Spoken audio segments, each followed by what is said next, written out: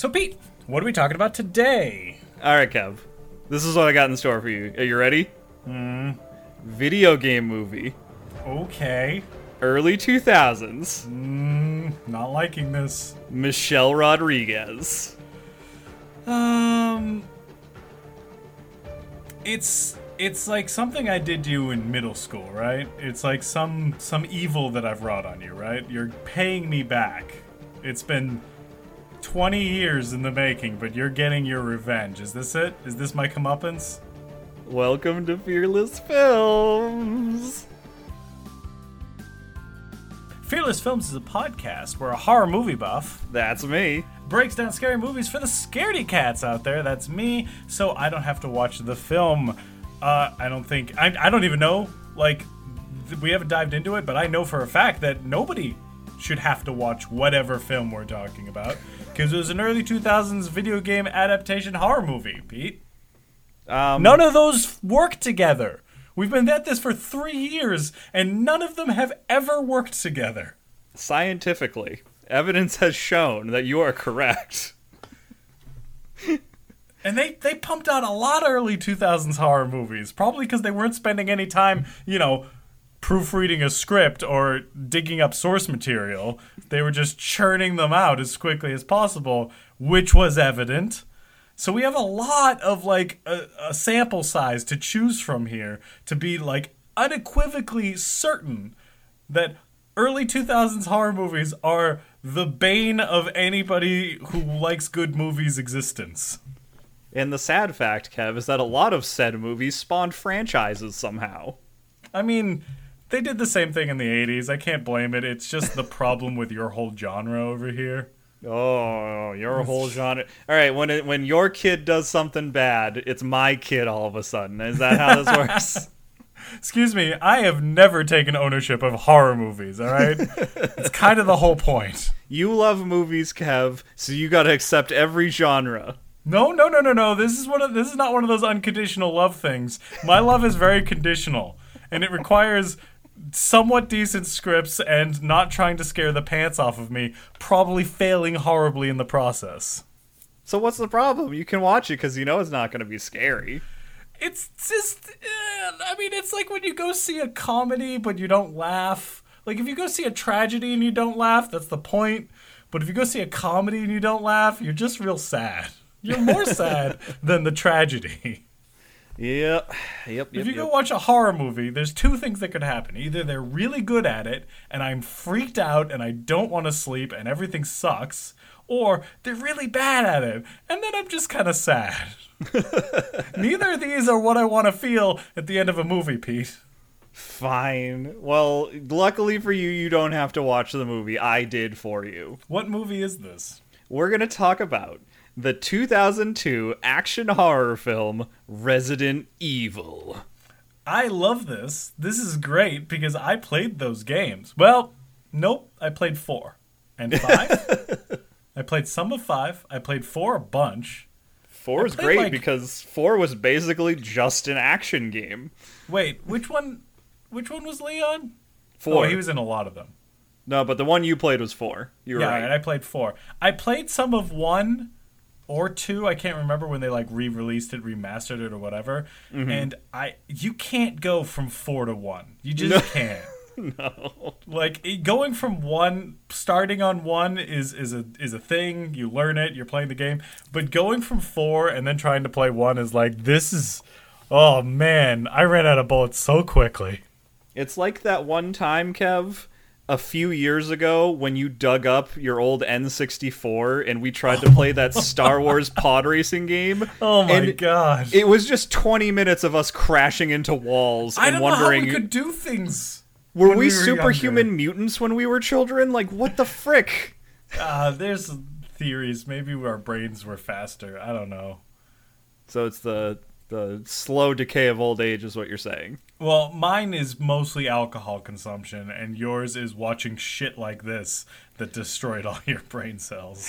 Hey, man. Equally as bad for you as getting drunk, getting blackout drunk. Oh, and let me tell you, pretty similarly to when we were talking recently about Maximum Overdrive, this is a movie that upon revisit as a 30-something, I did not enjoy nearly as much as I originally... And I never considered this Really? a great movie.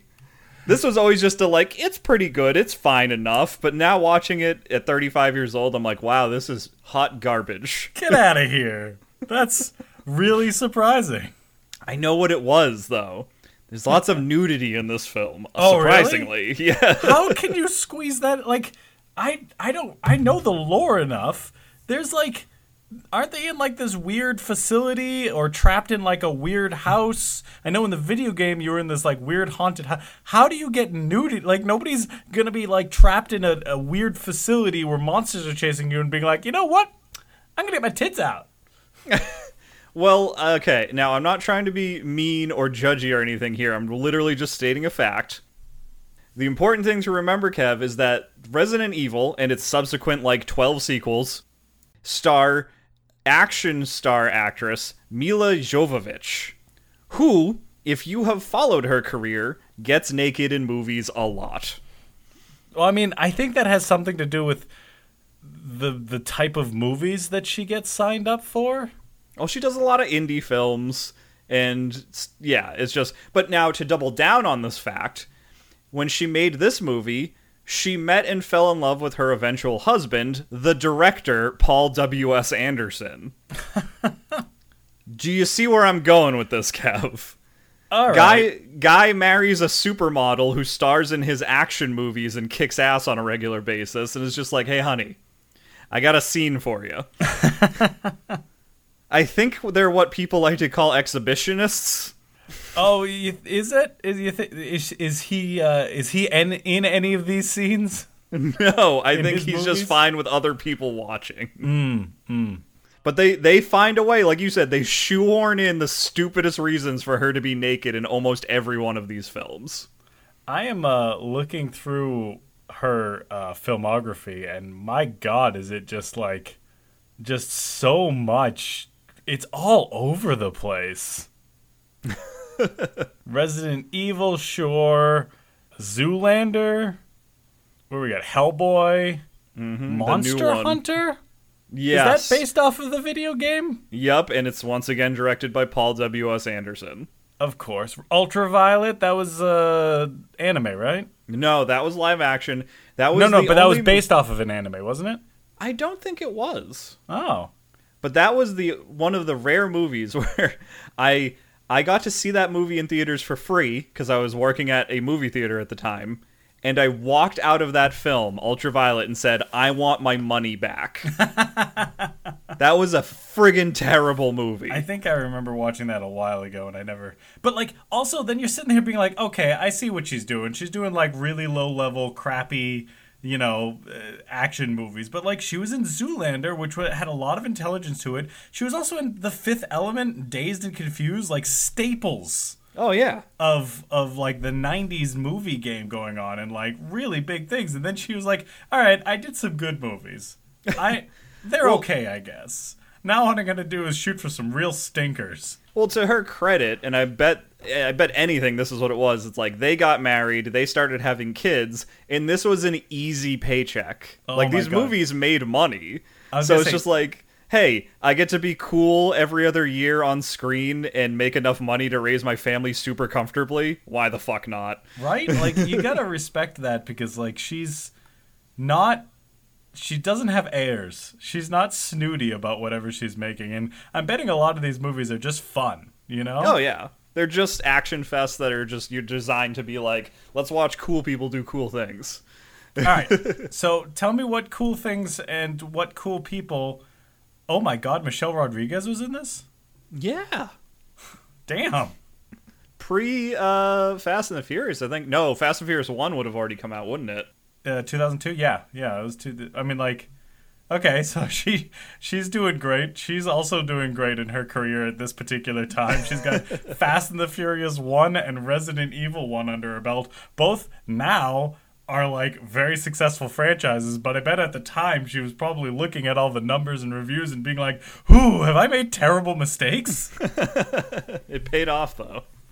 Yeah. All right. Tell me about this movie. So, real quick, the original Resident Evil video game is about a special forces police unit that goes to this random big mansion in the middle of the woods outside Like of you do. outside of the city of Raccoon City, and when they show up, there's all sorts of zombies and monsters and shit have overtaken the place, and they uncover this mystery of the secret biolab for the Umbrella Corporation, which is this big, like, medical corporation, and bioweapons, nefarious, greedy corporate overlords, you know, the usual thing. Okay, I'm going to stop you right there. Very important thing that we need to figure out, and, like, you need to answer for me. Okay. Why the fuck would you name a city Raccoon City? It's in, like, the Midwest or something, man. How is that going to get people to want to move to your city? We're infested. Hey guys, come on down to Rat Heap Garbage City. It's great. Guess what we have here? It's rat heaps. The In Commonwealth garbage. of Vermin. Hey, you guys want to go on vacation to Syphilis Island? It's super great. So I just want to make it very clear to you, Kev, the context. The video game, the two main characters are Chris and Jill. No, it's And- Leon. No, that's late. And- Shut up, he's later. Oh. So Chris and Jill are part of the Special Forces unit, and most of the game is in this big, old, spooky mansion, and it's a slow-paced, like, scary game where you never have a lot of ammo, and God, is it so slow paced. you're always desperately trying to get through room to room. So, the movie opens, and a woman named Alice is passed out in a shower. Naked. Yes, actually. There you go. All right, The movie starting off literally, strong. it literally opens with a naked Mila Jovovich. Listen, they know their demographic, all right? Uh-huh. They're like, what do teenage boys want? So she wakes up and she's confused and has no memory of, like, who she is or what she's doing in this place. That's most showers for me. You really gotta drink your coffee before you take a shower in the morning, Kev. No, the coffee's the problem. It's mostly whiskey. Yeah, I know. So she only has, like, flashes of, like, images of, like, passing out in the shower and, like, fleeting images of her, like, living in this mansion she finds herself in. And she goes into the bedroom and she sees a red dress laid out for her and a note that says, "Tonight all of your dreams come true," or some shit like that. I wouldn't trust that. So she starts putting the dress on and getting ready, and then we get, like, a cut to what looks like a corporate building, and there's all these just, like, you know, desk workers walking around, and you see some, like, scientists working in some labs, and there's a scene of this mysterious figure whose face you never see leaving one of the labs, picking up a vial of this, like, blue substance and, like, chucking it just before the door closes into a room. And the vial breaks open, and the chemical inside, like, aerosolizes and goes into the vents. And this whole facility goes into lockdown, and all these alarms start blaring, and everyone's freaking out and trying to escape. And there's this whole extended sequence of a bunch of people in an elevator, and they try to get out, but then the elevator, like, starts moving when they're trying to climb out the door, and it decapitates some lady. What the hell? Yeah, all this weird shit. So you don't know how the two storylines are connected yet, just that they're both going on. You know what else I don't know? I don't know if aerosolizes is a word. I said it, I accepted it, and I'm moving forward with my life. All right.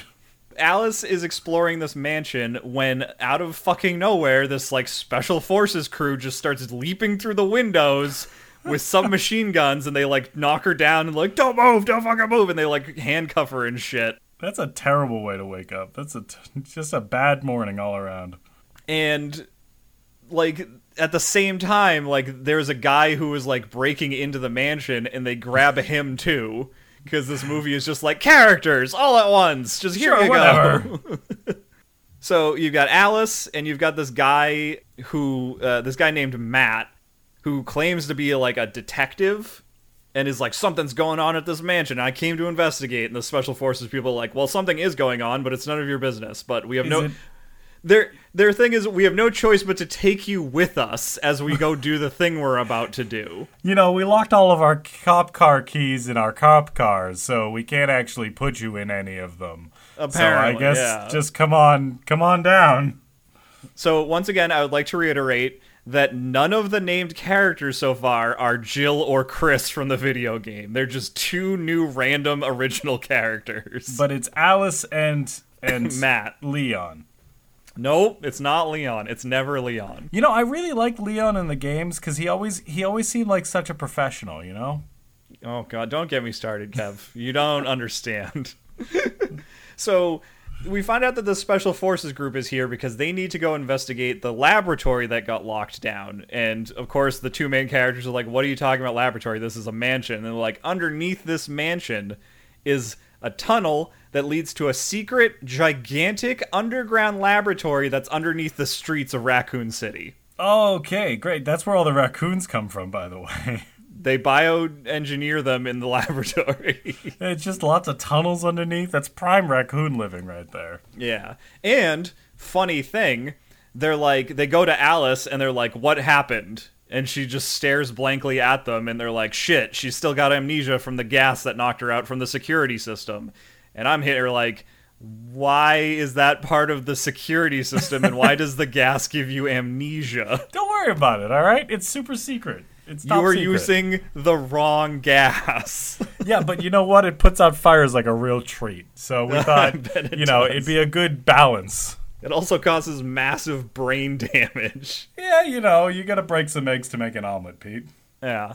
So what they end up doing is they go into the basement, which leads into this, like, underground subway system. There's, like, this train car, and they're like, this will take us to the lab. And in the train car, they find another dude. Another character. They just love characters. It's all right. They've got to have characters because those are the fodder that gets killed, Pete. But so this guy, Spence, who they find... Spence, yeah.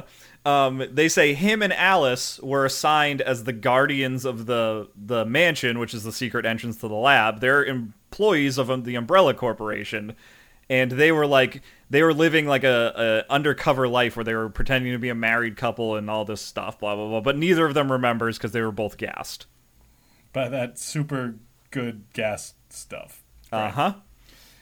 So the group... Is any of this in the video game? Not like this. All right, great. That was in the video game. There is a secret lab underneath Raccoon City, but then there's also another secret lab underneath the mansion, and too many secret labs. They're two different things. The Umbrella Corporation likes its secret labs. So the whole group of people, it's these three named characters and all the Special Forces guys. There's like I want to say like 6 of them or so. We don't need to learn their names, right? No need. Trust me, there's not. Other than, Michelle Rodriguez is there, and her character's name is Rain Ocampo. Okay, sure. Yeah. So they all get in this train car and they go to the lab and they see that it's locked down and they're like, we need to break in. We need to see if there's anyone alive. And we need to, like, I think they're, like, there to, like, destroy evidence or something. I don't know. It doesn't fucking matter. These are governmental workers? These Special Forces? No, these are contractors who work for the Umbrella Corporation. So all right. You can assume they're all ex-military and shit like that. Yep. The generic. I get that. Mm-hmm. So they're making their way through the laboratory, the underground facility. And they're seeing, they're not seeing any dead bodies is the weird part at first. But they pass through, like, a chamber that has all these, like, containment cells in it that they can't, like, see what's inside of them. And then they get into, like, the offices proper and they see that, like, all the blast doors are shut. And one of the lab rooms is, like, completely flooded because the sprinklers turned on, but then the door's sealed, so everyone inside just drowned.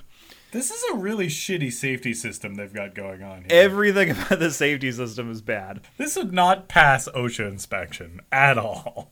What they're working their way towards is the main computer chamber, which is, I shit you not, Kev, because this is a movie from 2002. The computer system, the network, is operated by an AI called the Red Queen. Of course it is. Why'd they name it the Red Queen? That's just asking for, I'm going to take over and decide humans are worth killing. No, but Kev, it's clever because what's the main character's name? Oh, God, they're doing all right. Yeah, they went down the rabbit hole. None of this is in the game. they're like, all right, we found the entrance to the chamber. It's just, there's a locked door that they get open, and then there's this weird mirrored hallway, and then another door at the other end of it, and they're like, that's where the mainframe is. So the leader of the commandos and two of the others, or yeah, like 2 or 3 of the other commandos go in with him, and they're walking through the hallway when all of a sudden the door shuts on them, and the Red Queen comes over, because it talks, over the intercom, and it's the voice of like a young British girl, and she's like, "You're not supposed to be here." Does she scream off with their heads, or? They're this close, Kev. They almost, I bet you they were talking about it in the script writing phase. I don't think they were talking about much in the script writing phase. This is the iconic part of this movie that everyone who's seen it remembers, is they're in this weird mirrored hallway when this laser defense system turns on. Gotta have lasers, it's 2002. Oh, yeah. So, like, the first thing that happens is just, like, a laser shoot is, like, going straight across the hallway from mirror to mirror, and it starts traveling down the hallway, and, like, most of them duck, but one dude's not fast enough and gets decapitated by the laser beam. That guy was not first in his class in military whatever. So then, like, it goes to the end of the hallway and turns off, and then it turns back on at the start of the hallway, and it starts coming again, and they're like, all right, get ready, and, like, one dude ducks, and the laser moves with him so it can kill him. Dude, that's like, it just drops at the last second and cuts him in half. So the leader of the squad, like, jumps up and grabs something on the ceiling and pulls himself up, and he dodges the laser. And you're like, all right, this dude's smart. He's going to get out of this. No, he isn't. And that's when we learn that the security system is not only super inefficient, but it's petty as fuck. Because the laser resets again, and this time it starts coming at him, and you see he's, like, getting ready to do his, like, jump up and grab the ceiling trick again, when the one laser turns into a grid of lasers that then just fill the whole hallway. Yeah, that's a shitty... It passes through him and cuts him into literal little cubes of person. I think you told me about that in another movie. It's very similar to the movie Cube. Yes, but this time it was lasers. What was it before? It was like wire. I don't think wire can do that to people. Swing it fast enough. But yeah, so it's like, why didn't the security system just do that one first? Because it wanted to mess with them. I guess so. So after that happens, the tech guy finally shuts it down way too late. I don't know why he's the tech guy.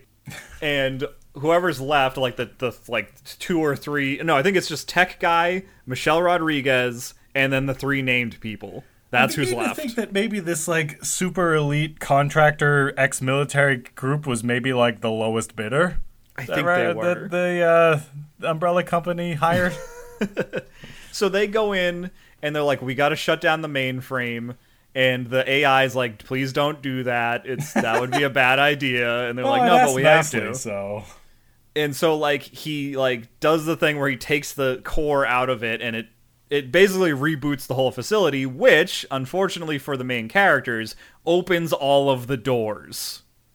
I'm guessing in the doors are bad things. Yes, all of the formerly trapped zombies and monsters are now loose to roam around the facility. Would you say zombies aren't monsters, Pete? They're a different kind of monster, Kev. They're all their own. But yes, so this is bad. And the AI was trying to explain to them that the security system was designed to trap everything in the case of a bioemergency. Okay, I'm not going to trust the security system because it was just a dick to me and cut up all my friends. So, listen, you're not making any friends, security system. They're like, all right, we have the mainframe, we need to escape, and they try to backtrack the way they came, but they run into literal hordes of zombies. They get attacked in the big room that had all the containment things, the containment cells. There's some gunfighting. They're shooting. They don't realize they're zombies yet, so they're just, like, shooting willy-nilly and like, why won't they die? They're not staying down. And it's just like, you guys are fucking stupid. And one of the nameless fucking special forces guys gets killed. He doesn't fucking matter. He just gets eaten by the horde. You're doing a really great job showing your absolute disdain for this movie, Pete. Listen, Kev, it makes it easier for you, doesn't it? I'm not trying to make you remember any pointless names. That is true.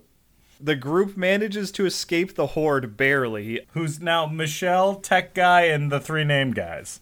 Yeah. And Michelle Rodriguez gets bit. Oh, well.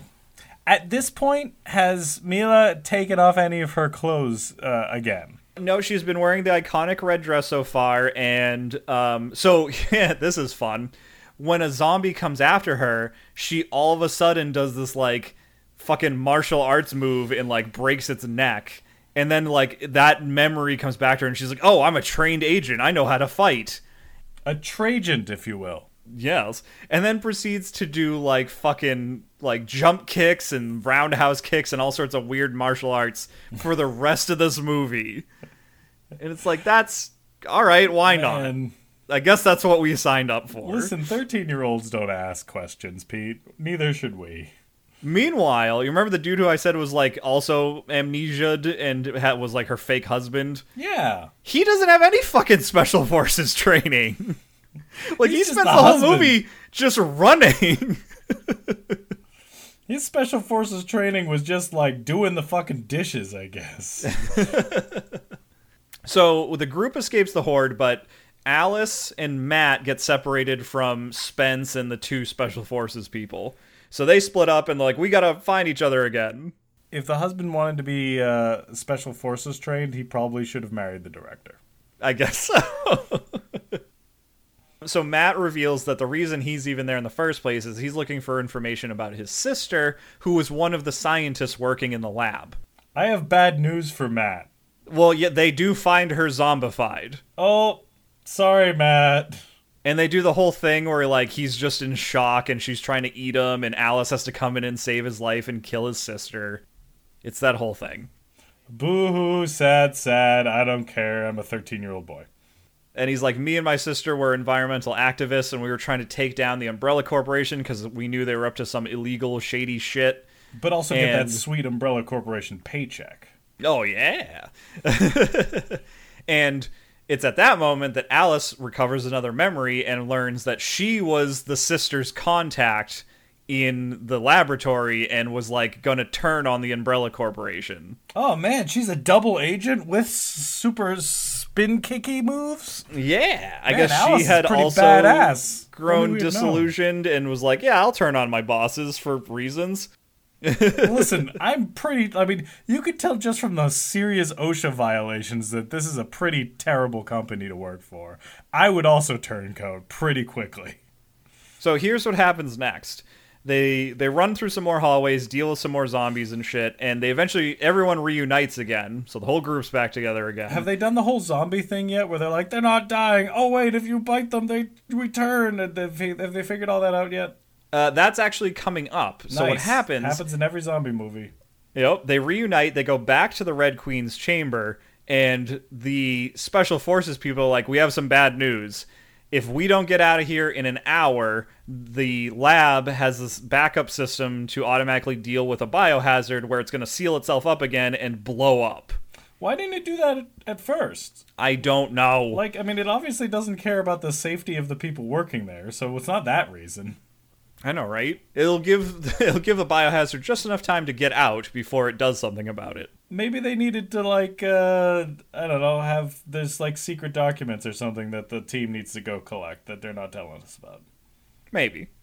So, Alice is like, well, fuck it. Why don't we just plug the Red Queen back in and tell her to show us how to get out of here? Because she was very mean to us before.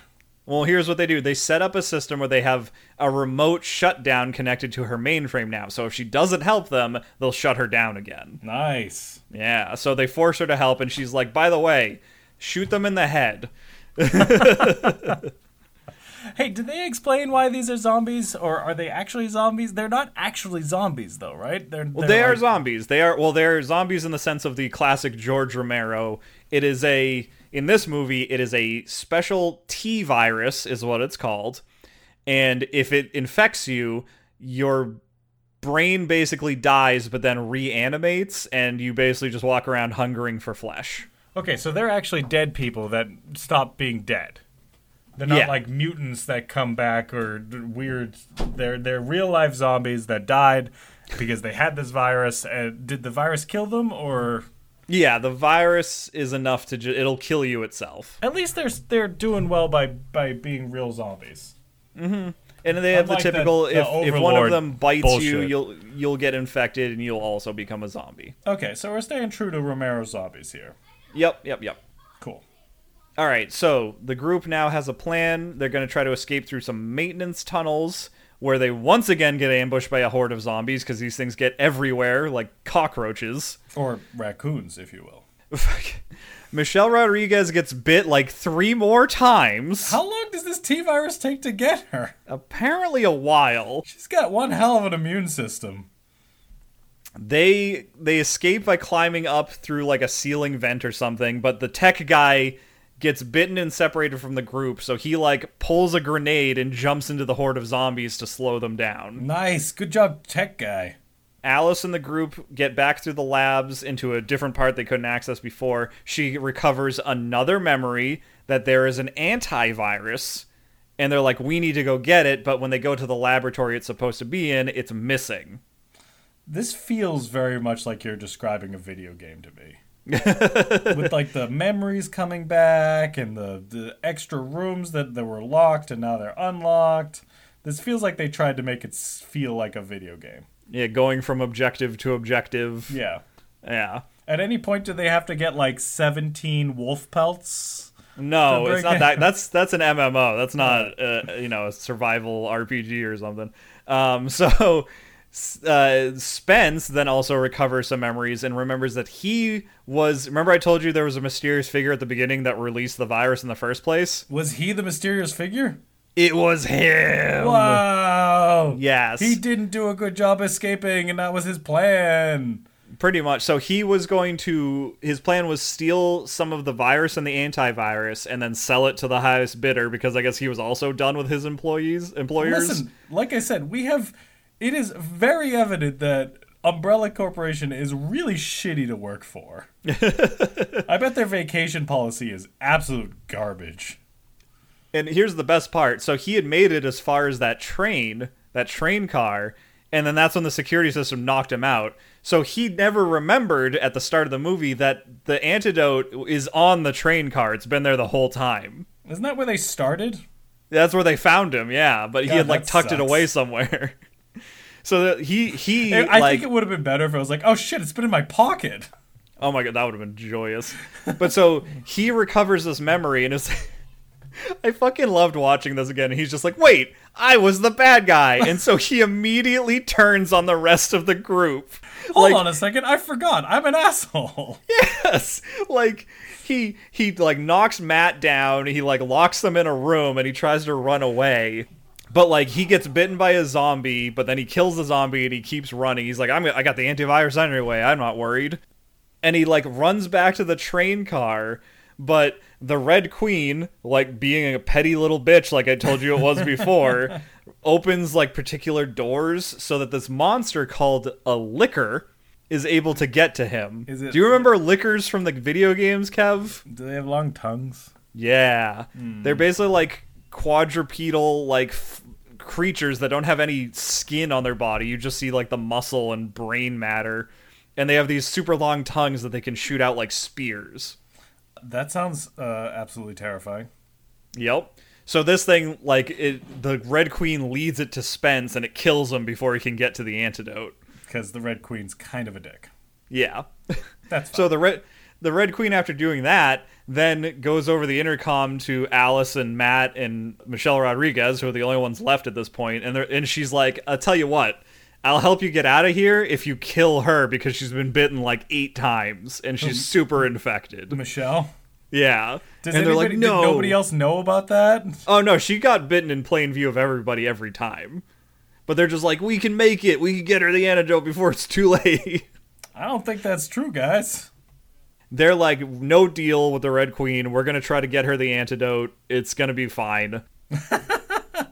The Licker is like hunting them down now, but a power outage suddenly occurs, and a lab door opens to like reveal that tech guy didn't actually die. What do you mean he jumped into a horde of zombies with a grenade? It was a fake out. He didn't jump into them with a grenade, it turns out. What did he do? So he managed to escape the horde of zombies that he was dealing with at the time, worked his way through the lab, and Hordes of used zombies are actually very easy to get away from, apparently. I mean, they don't move fast. Oh, are these slow zombies? Are these actual Romero zombies? These are slow zombies, yeah. Nice. So he ended up using that remote shutdown, and he's like, fuck this Red Queen lady, we're gonna deal with it ourselves. So they all get together, they're running through the lab, they get to the train, they have to kill zombified Spence, because, you know, he's a zombie at this point. All right, yep. They get on the train, they inject the antivirus into Michelle Rodriguez and hope for the best. I can't believe she's still alive. I know. She's not doing well, but she's no, there. I wouldn't expect it. And they get the train car moving, but the liquor catches up to them and jumps on the car, and it's like climbing over the top. They can hear it banging around, trying to figure out how to get in. And at one point, like, the tech guy is the one driving the train car, and it just, like, rips the door off of the front where he is and just pulls him out and eats him. No, it doesn't. He's still alive. I have faith in tech guy. He shows up 4 movies later. So then it starts getting into the train car, and it's, like, swinging its claws around. It's trying to kill people. Matt gets injured. It, like, swipes and claws his arm pretty badly. But then Alice grabs, like, a pipe, and when it, like, she tries to get her with its tongue, like, it wraps it around her leg, she stabs its tongue into the floor. So it's, like, stuck. Seems like it would hurt. What they end up doing is, like, it's, like, standing over this panel where the floor can open up. And she's like, Matt, hit the button. And he goes to hit the button, but zombified Michelle Rodriguez gets in his way. God damn it, zombified Michelle Rodriguez. They were too late. The anti-venom did not work. It was pointless. Yeah. She should have realized. It was all about family. She should have sacrificed herself for the family. In the most action movie way, he ends up just, like, pointing a gun at her and, like, shooting her in the head, which makes her head snap back, and it hits the button he was trying to hit. Oh, damn. That reminds me of that Die Hard movie with Timothy Olyphant, where he shoots Tim through himself. Yeah. Also, everything reminds me of that movie, because it's a great movie. Uh-huh. And so what happens is the floor opens up and the liquor it basically gets killed by being dragged under the train as it's, like, racing over the tracks and gets torn apart. It bursts into flames, too, for some reason. Friction. That's true, cool. Why not? Listen, naked ladies, zombie monsters, explosions. Don't question. Just watch. So the closing scene of this movie is Matt and Alice get back to the mansion, and they're like, we did it, we survived. But then Matt bends over and he's, like, groaning in pain, and that wound on his arm starts, like, bulging, and, like, little, like tentacle-y things start coming out of it. Gross. Because he's infected in some weird way, because that's how the monsters in this universe work. In a different way. And before Alice can give him what's left of the antivirus, another group of umbrella scientists and special forces people break in. Well, they just tried quantity over quality. Yep, and they, like, grab the 2 of them, and they put Matt on a stretcher, and they're like, one dude is like, I want him for the Nemesis program, which is a fucking call out to the video games. And Alice, they just drag away, and, like, it fades to white, and then it comes back, and Alice, I swear to God, Kevin, she wakes up on, like, a hospital table, like a hospital bed, in the middle of a laboratory with, like, all sorts of, like, IVs in her and shit. Yep. And what... I don't even know how to describe this. They've taken off all of her clothes. Of course they have. And as a sort of modesty thing, they just use, like, medical tape to tape, like, a piece of paper over her, like, torso. But the piece of paper, like... How do I describe this? And you know what I mean by piece of paper. Like, you know the stuff that's when you go to the doctor... Like the butcher paper type stuff that's on the butcher paper that's on the table, yeah. It's like they took a sheet of that, and they measured it so it perfectly went from just above her nipples to just past her, like, crotch area. And they're like, good enough, and they taped that to her. Listen, there's only so much butcher paper in the world, and they need to conserve it. There is no godly reason why she couldn't have just been in, like, a medical gown or something. They didn't have any. They're working on the budget cuts, Pete. Be respectful. So she wakes up, she pulls all the IVs out of her, she, like, falls off the table because she's, like, disoriented. You get a pretty good shot of Mila Jovovich, if you know what I mean. Wow. Because Paul Anderson has no shame and is just like, oh, I'm showing it. I'm showing everything. And then she like finds like a lab coat and some like pants to put on or something. Fucking, I don't know. I thought and this she was the end of the movie, Pete. You're telling me a whole nother series here. Oh, no. This is the setup, Kev. So she, like, finds her way out of this lab, which appears to be abandoned, and she goes out the front door, and she's on the streets of Raccoon City, which are in shambles, because the zombie outbreak has already started without her. Oh, that's very rude of the zombie outbreak. The final shot of the movie is she, like, sees a police car, like, crash nearby. She reaches in, gets a shotgun out of it, pumps the shotgun, and the camera like pulls out and you see like the whole like city like on fire and chaos and shit. Yeah, but you know who's in the police car? It's not Leon. It's Leon. It's not Leon. Leon's my boy. Where's Leon at? He wasn't in the first video game. He was in the fourth. He was not. He was in Was the he second the fourth one. movie? He does show up in the sequel movie, yes. Which we need to... I mean, I would be doing a disservice if I didn't talk about this damn franchise. And it's like typical horror movies. What do we got? We got Resident Evil. And then we've got 4 more Resident Evils. Ending, but not really ending, with Resident Evil, The Final Chapter in 2016. Which, is that the last movie, Pete? Is The Final Chapter the last Resident Evil movie, Pete? I mean... It's a yes or no question, Pete. Yes, it was the last movie in that continuity. Nope. No. In that Yes or continuity. no? Is it the last Resident Evil movie? It's a different continuity, so it doesn't matter. I don't want to hear your excuses, Pete. Also, Kev, you didn't let me finish one of my sentences earlier. I said Leon shows up in the sequel. Like the 4th one. Yeah, of course.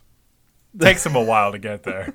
He had to work his way out of the cop car. He was trapped there. Uh-huh. So yeah, that's Resident Evil. Hey, you did a pretty bad job conveying how bad it was. That sounded pretty badass, Pete. Sounded pretty cool. Oh, I thought that was enough when I said it came out in 2002. Kev, the entire soundtrack to this movie is industrial sounding like dun-dun-dun, dun-dun-dun-dun. Like, that's it. That's all you get for music. Every action scene is a blatant ripoff of The Matrix. Like, there's literally a scene where Alice, like, kicks off of a wall and does, like, a slow-mo spin kick to take out a monster. Well, because she's in the simulation. She can control gravity. She can break the rules, I know. Listen, I don't know why you're very upset about 2002 movies. I decided to, like, look up 2002 movies, and there are some really great ones. Oh, yeah? The Queen of the Damned. Oh, my God. Halloween Resurrection. No! The Hot Chick. Why are you doing this? Men in Black 2. Oh, jeez. Blue Crush, wasn't that a really great one? I think that had our boy Paul Walker in it. Yeah. Oh, never mind. 2002 is the best time for all movies because Treasure Planet came out in that time frame. Oh, well, that's universally loved, isn't it? And Equilibrium. Ooh. Right? So I guess we can't say... Oh, but, also the best Star Trek movie, Star Trek Nemesis. Oh, God, no. Man, there are just... Guys, movie... just look up 2002. It's not great. Oh, well, you know why Star Trek Nemesis was the people who made that movie had the bright idea of releasing that against the Two Towers. Yeah, that's true. But also, like, it wasn't that great of a movie, Pete. No. Unlike Jackie Chan's The Tuxedo, which I believe the premise was the tuxedo gave a regular guy the ability to do martial arts because it was a super advanced tuxedo? Something like that, yeah. It was high tech. Okay. But hey, speaking of the Two Towers, fun fact about the title of this movie. Resident Evil? Well, keep in mind, it came out in early 2002, and the original title was Resident Evil Ground Zero. Ooh. They thought that after the September 11th attacks, that would not be an appropriate title, so they just returned it to the actual title of the thing that they were adapting. I mean, it looks like circumstances kind of made them fail correctly, a good miss, as it were. Yes, the one thing they got right about this movie. I mean, also Mila Jovovich getting naked all those times, obviously, too. Uh-huh. So, speaking of which, Kev, can we go into a little bit of the background of this movie being made? Sure. I've got also some wonderful numbers to tell you. Okay, good. So, Resident Evil was a super popular video game. Yep. So, of course, right away, they're like, Hollywood's like, we should make a movie about that. And they hired this writer named Alan McElroy to do the first script. And he turned in a thing that was basically the story of the first game. So, not this movie. Okay. It had the same opening. The Special Forces team show up. They get attacked by monsters. They run into the mansion. They uncover the mystery of the mansion and the Umbrella Corporation. Blah, blah, blah, blah, blah. It even follows the events of, like, there's the same final boss fight and all this stuff.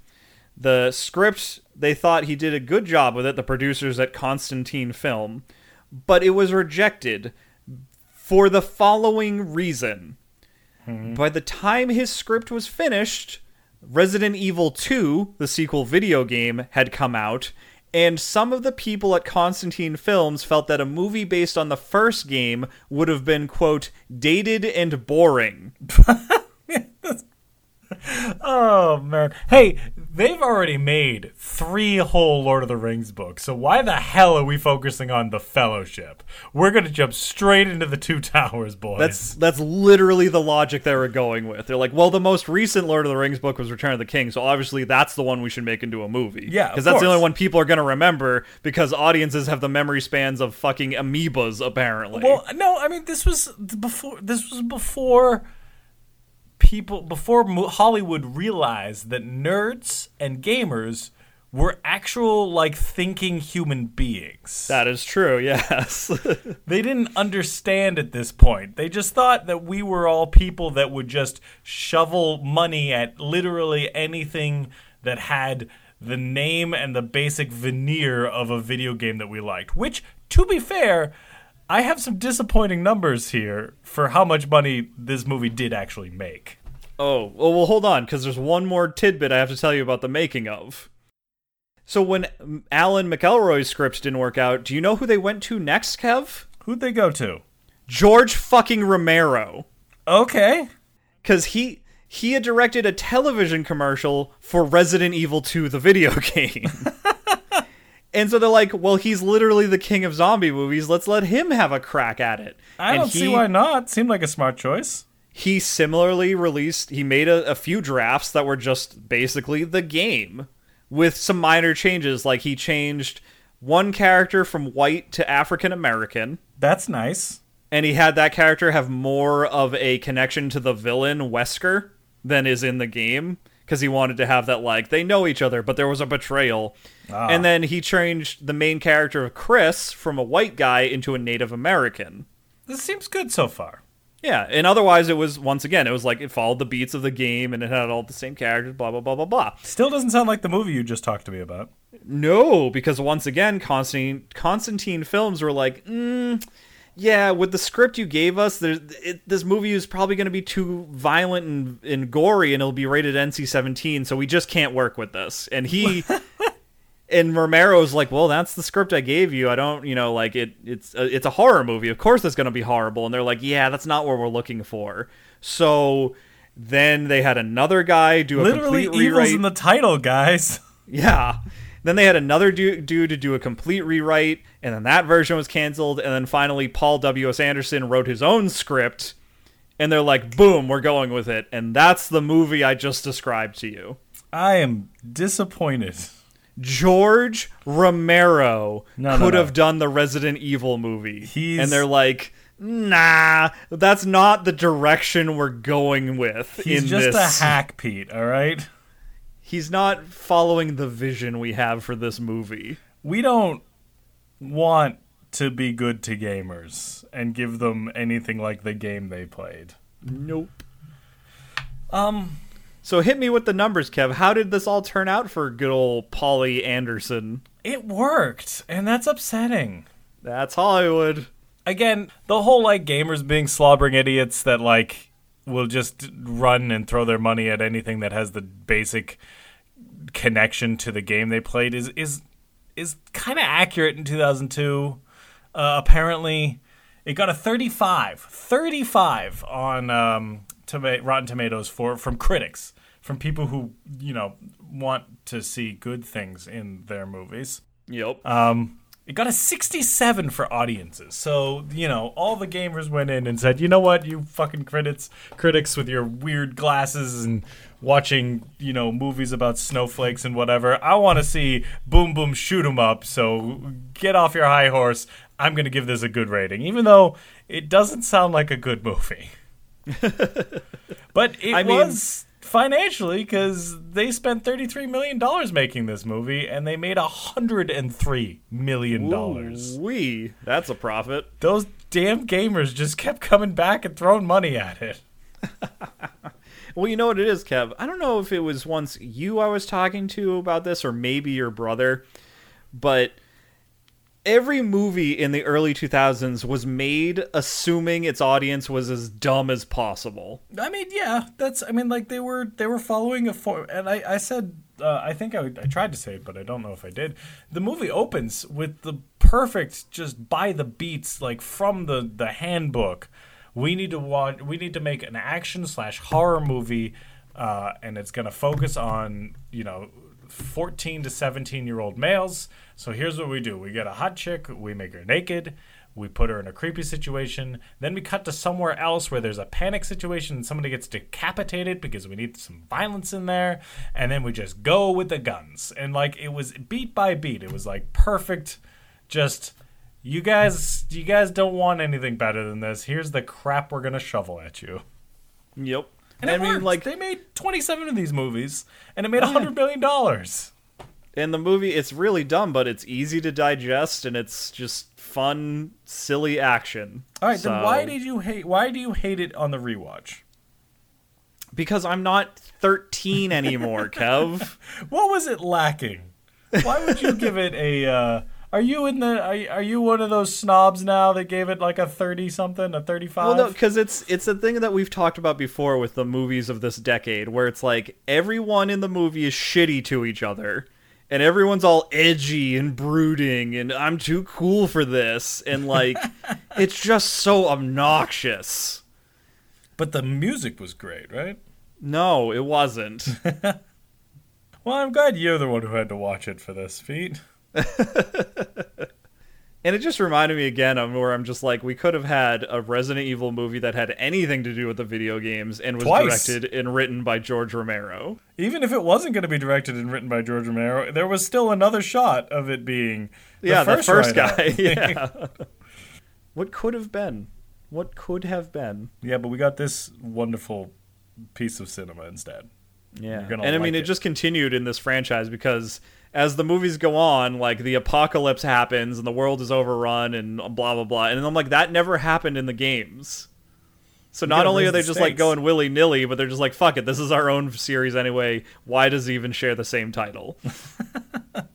Okay, so I think that's probably going to tell me a little bit about what you recommend of who should watch this movie. Oh, wait, before we do that, I want to do something very specific. For this, I've done this a couple times with other franchises, but this is also just one of those franchises. So I only picked 3 of the 312 Resident Evil movies because I want to know, is this formula still working? They don't seem to be changing much, but they've made... So I picked this one, and then I found the last one of this series, the final chapter, which was in 2016, and then they did it again. They did a reboot because that's what the 2020s are all about. In 2021, recently, they made Resident Evil, but at least they didn't call it just Resident Evil. What is it called? Resident Evil: Welcome to Raccoon City. Welcome to Raccoon City. I mean, I guess it's better than Ground Zero, but Resident Evil did 35. Audiences gave it 67. Nobody liked the final chapter, by the way. 37 with a 47. Wow. Apparently, though, somebody liked it because it made $312 million. Jesus. So everybody hated the hell out of it, but they kept on going to see it. Yep. Like I said, they're profitable. That was incredibly... They only spent $40 million making it. 312. That's better than the first one. That's only 7 million more than the first movie. Yeah, but they made 3 times what they did. And then the Raccoon City one was back to the original, script or formula, and it got a 30% from the critics, but audiences gave it a 65%. So they're back to like, you know what, you audiences don't know shit. This is actually quality cinema right now. However, it came out in 2021, specifically November of 2021, so we can't really say how much it would have made. It only made $42 million, but there was this giant plague going on at the time. So yeah, well, you know. We don't know. I mean, they spent less money on the remake. They did $25 million. Yeah, and they made $42 million, which is pretty good COVID times money, I would think. So you got to imagine this probably would have made bank if it actually came out when people could go to the theaters. Yeah, probably would have done better, and maybe from all I've heard, there's no chance there's going to be a sequel to this new one. Oh, really? Yeah, I think more just because of the response than anything else. That's surprising, considering like it looked like it was on track to do well. Yeah, right. Financially, and like the only reason it didn't do well is because of the like aforementioned plague. So like, I'm surprising they're not going to do more. But I guess they are a little bit more discerning with making these dumb franchises now. So, I guess. I mean, there was also a recent TV show. Oh, that's the thing. Everybody's going to streaming TV shows when they could do, instead of series and franchises. Although I guess I should point out, the TV show, I watched a few episodes of it, has even less to do with the video games than the movie we just talked about. Stop getting hung up with this whole source material, Pete. The Lord of the Rings weren't anything like the books. Oh, wait, no, they were, like, pretty spot on. They were a lot like the books. All right, never mind. Hey, well, listen, at the very least, Kev, they used the same characters. All right. Would you recommend this movie to anybody? I don't think so. I'm trying to think. I mean, if you just want to watch a dumb action movie with a hot chick starring in it, then sure, watch Resident Evil. I feel like there's exactly better what ones. You're gonna get. I feel like there's better movies with. I mean, there's better Mila Jovovich movies that you could watch. Watch The Fifth Element. Yo, yeah, that's a good action movie. I don't know. Right, I don't think she's as naked in that though. So surprisingly, no. And that movie was made by a French person. Who? I think I got her mixed up with somebody who made the werewolf zombie movies that were like of similar ilk. The werewolf zombie movies. It had Bill Nighy in it. You mean the werewolf vampire movies? Oh, that's what I meant. Sorry, werewolf vampire movies. Oh yeah, that's Kate Beckinsale. I don't. I mean, she's badass. She's wearing skin tight clothes. She's got short hair. Like I mean, they all came out at the same time. It's all following the same formula. Like, yeah, right. They're all. I mean, you could watch a Resident Evil movie and then watch an Underworld movie and just keep switching off like that, and you just assume they were all directed by the same people because it's all the same movie. Speaking of early 2000s, especially since we were talking about Michelle Rodriguez going to the Fast and the Furious franchise, when you're talking about like hot chicks in exploitative situations, because it's that type of movie, and the 2000s were not shy about doing it. Probably a little bit less shy than the 90s, and definitely less shy than the 80s, but definitely more shy than the 80s. But they were still doing it, like flagrant shots of mostly naked women. If you go back and watch the first Fast and Furious movie, and maybe these ones too, you notice the what was considered hot at the time was incredibly thin women, thin women. It, so much so that I'm watching this movie being I feel like you should stop acting right now and please go eat something. That was the style of the times for way too long. It's just so evident, and so like you said, as a 35-year-old man now, I'm watching it being I just feel dirty watching this now. It hits different. There's definitely points in that movie, and probably in these movies, where you're all right, the point of this section of the movie is to showcase sexy women. And you're that's great for the storytelling that I'm here for. Thank you. Now I have to sit this uncomfortably through with my wife. Hey, so Kev, I do want to ask you something about this film because I'm surprised you haven't mentioned it yet. What's your opinion on the title? Well, I was thinking about it. I wanted to hear about the whole film beforehand. And I'm gonna go ahead and give it like a 2 out of 10. That's understandable because it doesn't make a lot of sense. I mean, I'm only giving it a 2 because there is actually a residence in this movie. It starts in a house. Yep. But there doesn't seem to be that much evil going on. Now, maybe if there was like a big backstory where like we got a little bit more into the underworld, the Umbrella Corporation, I don't know, destroying things and being evil, fine. But it didn't sound like they focused that much on it. It was mostly just brainless zombies, which I wouldn't characterize as evil. They're just doing their thing, Pete. That's right. They're just trying to get through the day like the rest of us, eating brains. There's no they maliciousness. definitely weren't living there, all right? There was no No. residency. There was no residency taking place, except at the very beginning, where we thought that Alice was living in this house, but it turns out she wasn't even living there. So it's not even a residence, really. So 2 out of 10. All right. If it helps, the context behind the title Resident Evil comes from... So first off, in Japan, the games were originally released as under the title Biohazard. That makes more sense. That it's very on the nose. Yeah. It was pointed out, though, when they were porting them to America, that securing the rights to the name Biohazard would be difficult because there was a DOS game registered under that name, as well as a New York hardcore punk band called Biohazard. I don't know why that would have mattered. Those New York hardcore punk bands, they really have a lot of legal sway. Yeah. So a contest was held among company personnel to choose a new name, and the winner was Resident Evil. Oh, that's it. That was the reason, huh? They just put a bunch of names in a hat and then voted on the best one. Pretty much.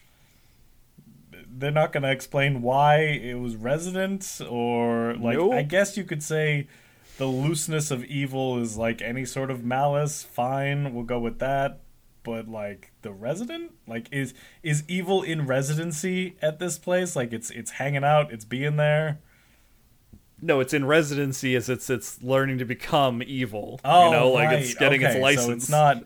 It's no longer an intern of resident. It's no longer an intern of evil. It's finished evil school. It's 4 years of evil school. It's done its internship. Its evil internship, and now it's an evil resident. Before it can become a full just evil. Yeah, it's like, you remember the old show Scrubs, like Snoop Dogg Resident, and all the fun nicknames they had. It's like it's evil resident. Okay. Do you think it ever becomes like full on? Like, do we have to call it Dr. Evil? No, that name's already been taken. We can't do that. Is it another New York punk band? We have to loop around and call it Dr. Biohazard again. Full circle. All right, that works. All right, cool.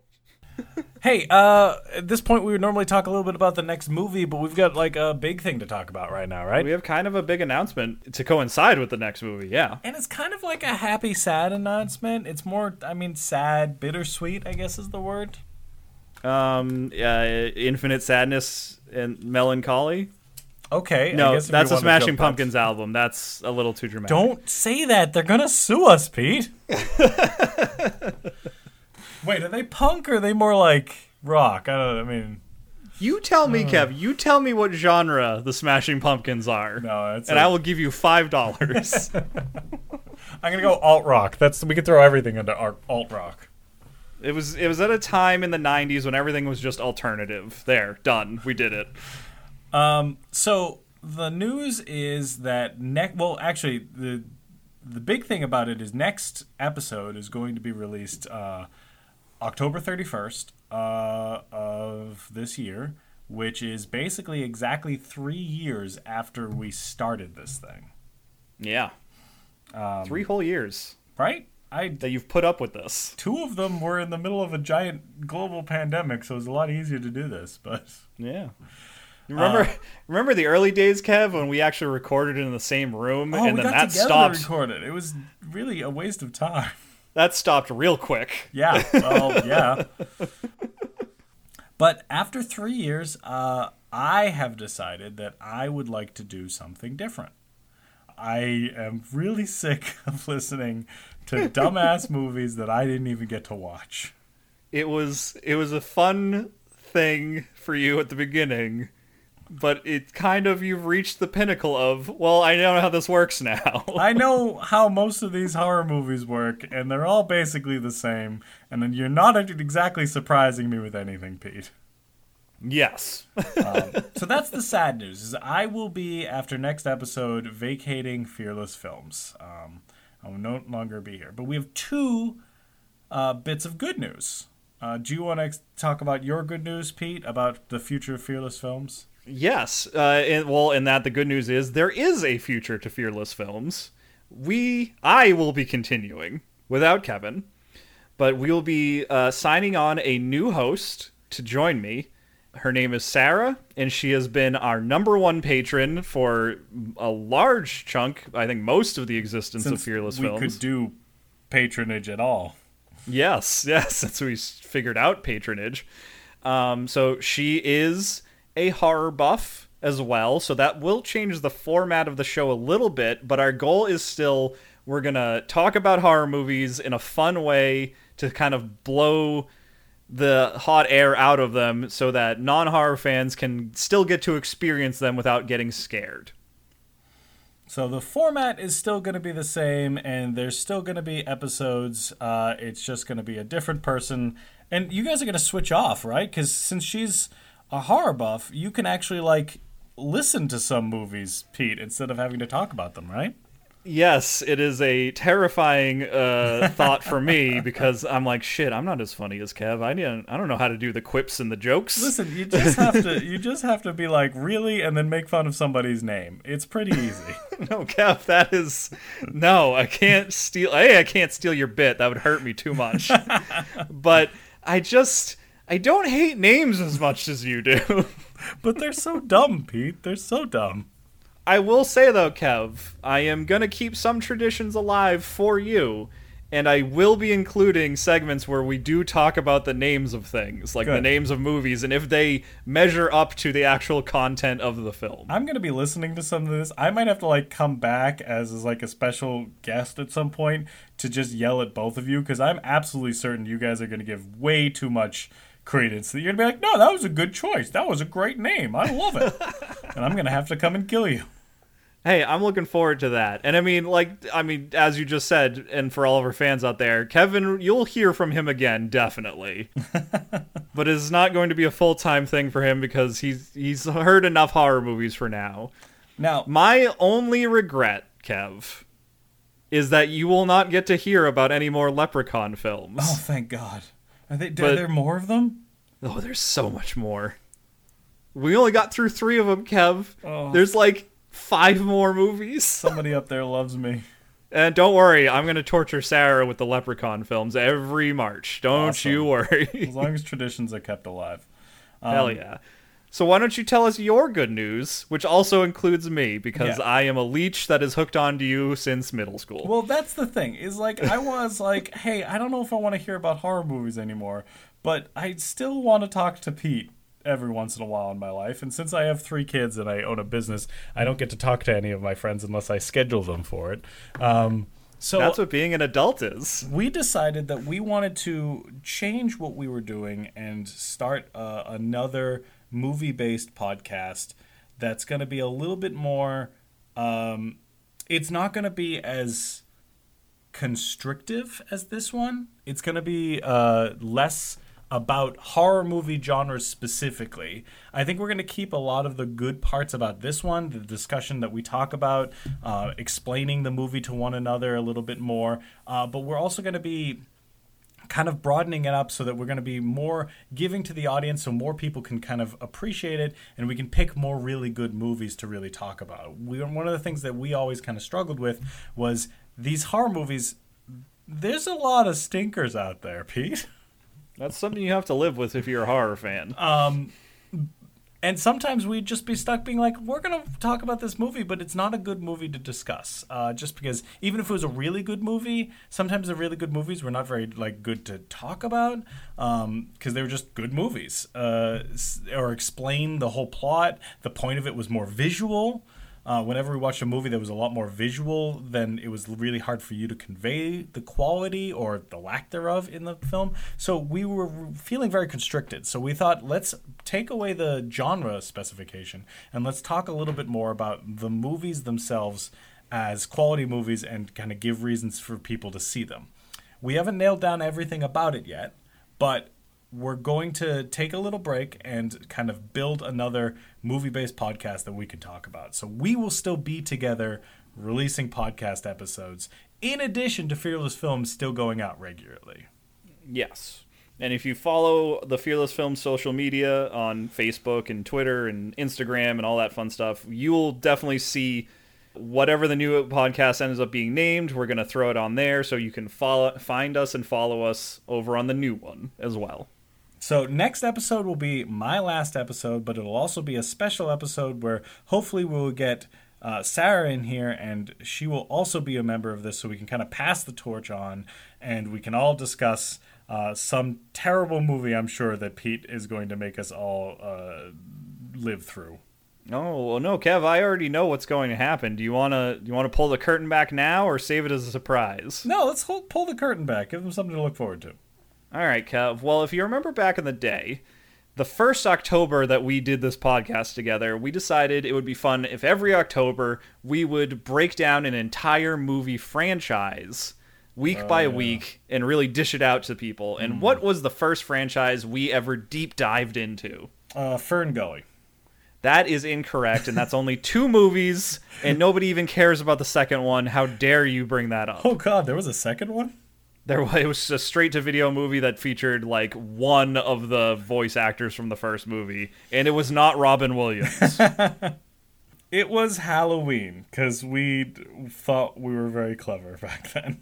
Yeah! So, to celebrate the changing of the guard and to give Kevin one last traumatic experience...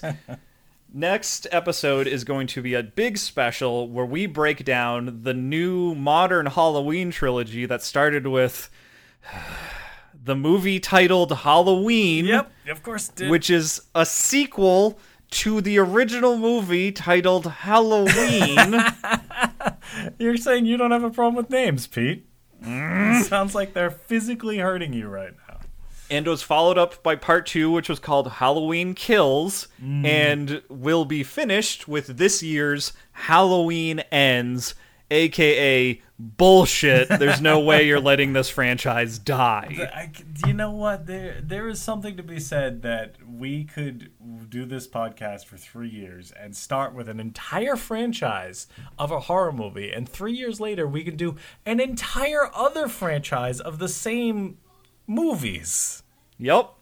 It's not like, oh yeah, they came out with new movies in that meantime. They came out with a whole goddamn franchise because they just keep pumping these out. So, well, I mean, part of it, and we'll talk about it in that episode, is they cemented a whole new concept, which is a requel, which is where we ignore any other previous sequels and we just this is a direct sequel to the original movie.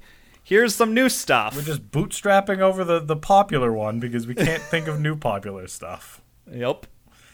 All right, so we're going to talk about that, and we're going to have 3 of us, and it should be a big old fun time, and that'll be my going away, and then we'll be able to hear more about what's coming up next. So, huzzah! While this isn't the last time, I do want to say thank you guys so much for listening for these 3 years, and also, what else should I tell them, Pete?